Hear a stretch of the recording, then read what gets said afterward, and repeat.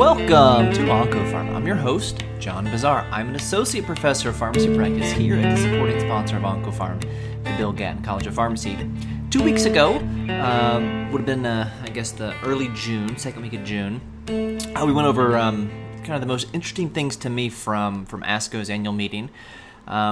And the first thing I talked about then was the Outback study, which was a negative study, and talked about how it was a good study even though it was a negative study. So today I have two more negative studies to talk about, including one presented at ASCO, because I think, at least for me, sometimes I see a negative study and I think, okay, there's nothing I need to know from that, and I don't do a deep dive on that. And I recently did that on two studies, one in breast cancer, one in myeloma, that I think are worth going over. So the first is EA 1131. This was presented at ASCO, published in JCO in conjunction with ASCO. This is a randomized phase 3 study of adjuvant platinum-based chemo or capecitabine in patients with triple-negative breast cancer following neoadjuvant chemo.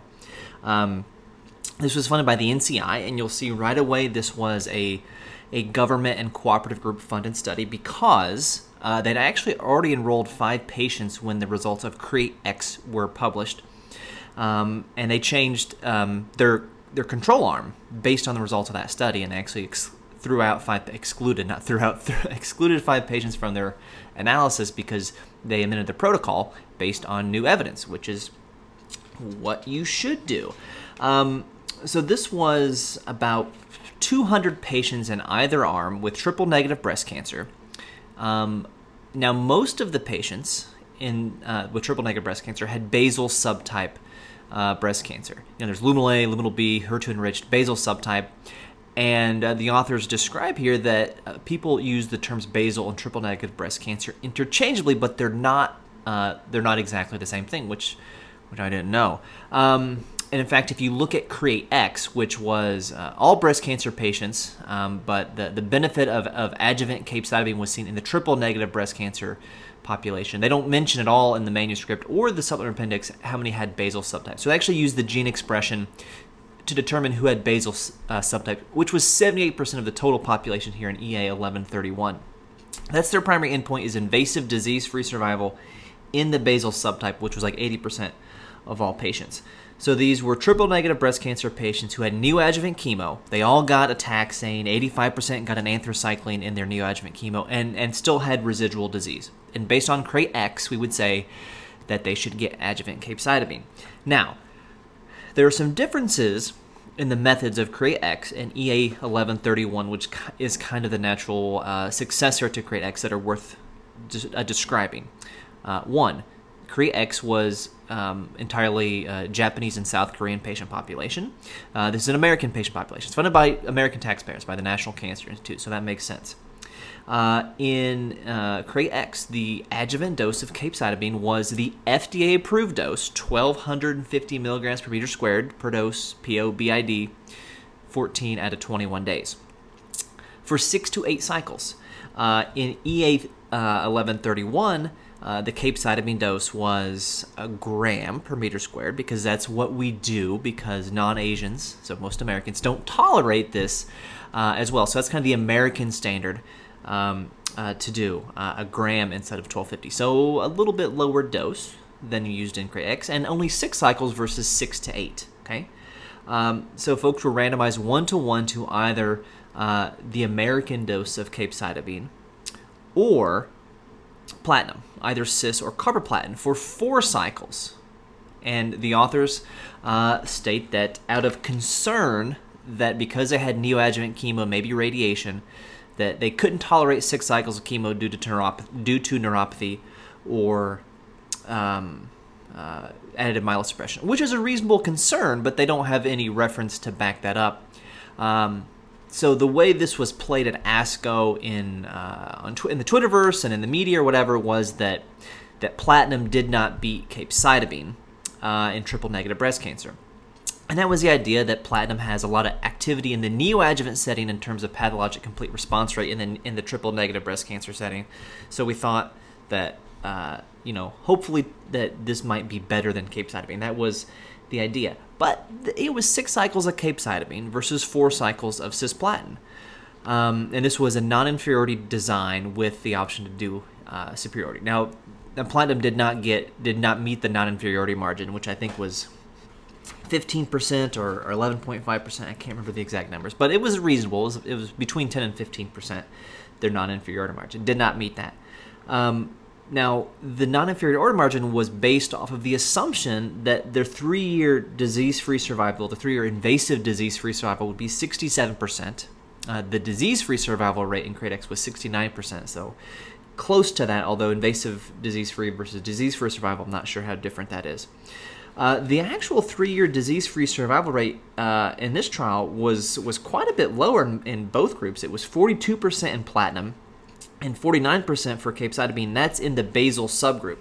If you look at the non-basal subgroup, it was like 69% with capecitabine, which was close to what you would have expected. And that was compared to 46% with platinum. So there was no benefit of platinum in either group, but the benefit of capecitabine was much larger in the non-basal triple-negative breast cancer, which was not their primary endpoint. They talk about some reasons why they had such a lower 3-year invasive disease-free survival in capecitabine. Could have been patient population, harder to treat.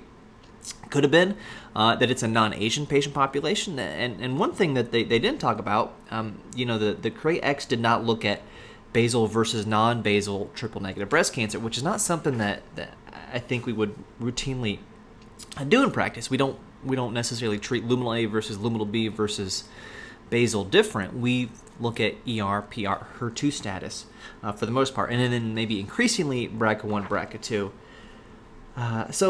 It was a negative study, EA1311, despite, mostly academic authors.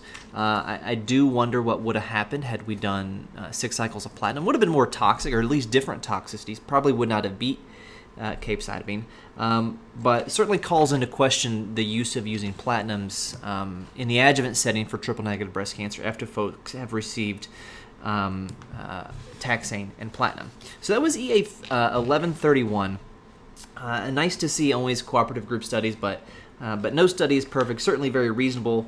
And at some point in the future on the pod, we will certainly talk about the capecitabine dosing and where that came from and some of the theories behind that. We need to do a Foundations of Oncopharm episode on capecitabine because it is a sneaky good drug for oncology. Used quite a bit, pretty well tolerated, certainly worth talking a lot more about. And then lastly, I'll just say the population of EA 1131 was reasonable in terms of matching the American population, 70% white, 20% black, 10% Hispanic, but they don't mention the Asian population in America, which certainly there are Asian Americans.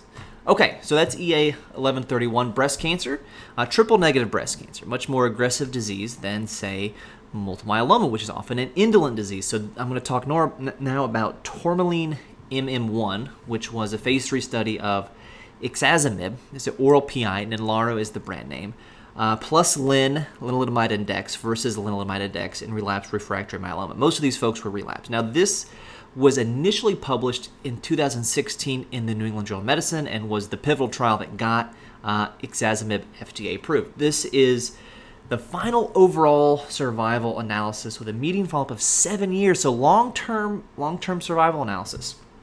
Now, initially in 2016, when this was published, they did show a progression-free survival benefit for ixazomib over placebo RD. Hazard ratio was 0.74. The median PFS was 20.6 months versus 14.7 months. So it looked to be reasonably beneficial at delaying progression. So this is the overall survival benefit. And I'll just give you the top line results here. The median OS in the ixazomib arm was 53.6 months versus 51.6 months in those who did not get ixazomib up front, which was not significant. The p-value is 0.5 basically. So, more than half of these patients on the study are alive 7 years later, which is really outstanding with multiple myeloma, and we've come a long way. And the authors talk about the overall survival results are confounded or are confused because so many folks went on to receive ixazomib and other proteasome inhibitors. Like 30% of patients in this study did not even receive bortezomib prior to this. Like half had not received an IMiD. So certainly very different in the patient population we see here. And then more patients in the placebo arm went on to receive daratumumab.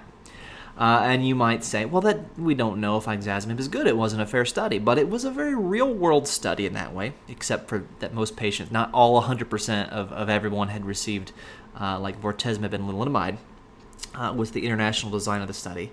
But, if the drug is going to have a big improvement in PFS and not overall survival, then that tells me you don't need to use the drug up front and can reserve it for later in therapy if you need to. So, ixazomib certainly has disease activity, and, maybe does prolong survival when it's used later, but a lot of folks also receive daratumumab as well, and carfilzomib. More folks receive carfilzomib in the placebo arm than the ixazomib arm, and those numbers, made up for it, and the patients benefited whether they received, the PI later or at this line of therapy. And this is a slightly different trial, and it was funded by industry than the cooperative group study. And this was, a different setting than curative triple-negative breast cancer. But a negative study that I think is insightful in today's environment when we see so many trials published by press release or abstract or even publications with interim findings showing a PFS benefit that does not guarantee that you're going to see that overall survival benefit, and likely it doesn't. And this is just the latest example of ixazomib not confirming an overall survival benefit when used upfront in relapsed refractory myeloma. Again, slightly different patient population than here in the United States. Well, that's what I have this week for you. Next week will be a new episode. I guess that'll be July 1st. Wow, may have some news then. Thank you for listening. I appreciate all of you listening and downloading and all that good stuff. You can follow me on Twitter at PharmDeepNib, and you can follow the podcast on both Twitter and Instagram at OncoPharmPod. And until I talk to you again, remember, doses matter.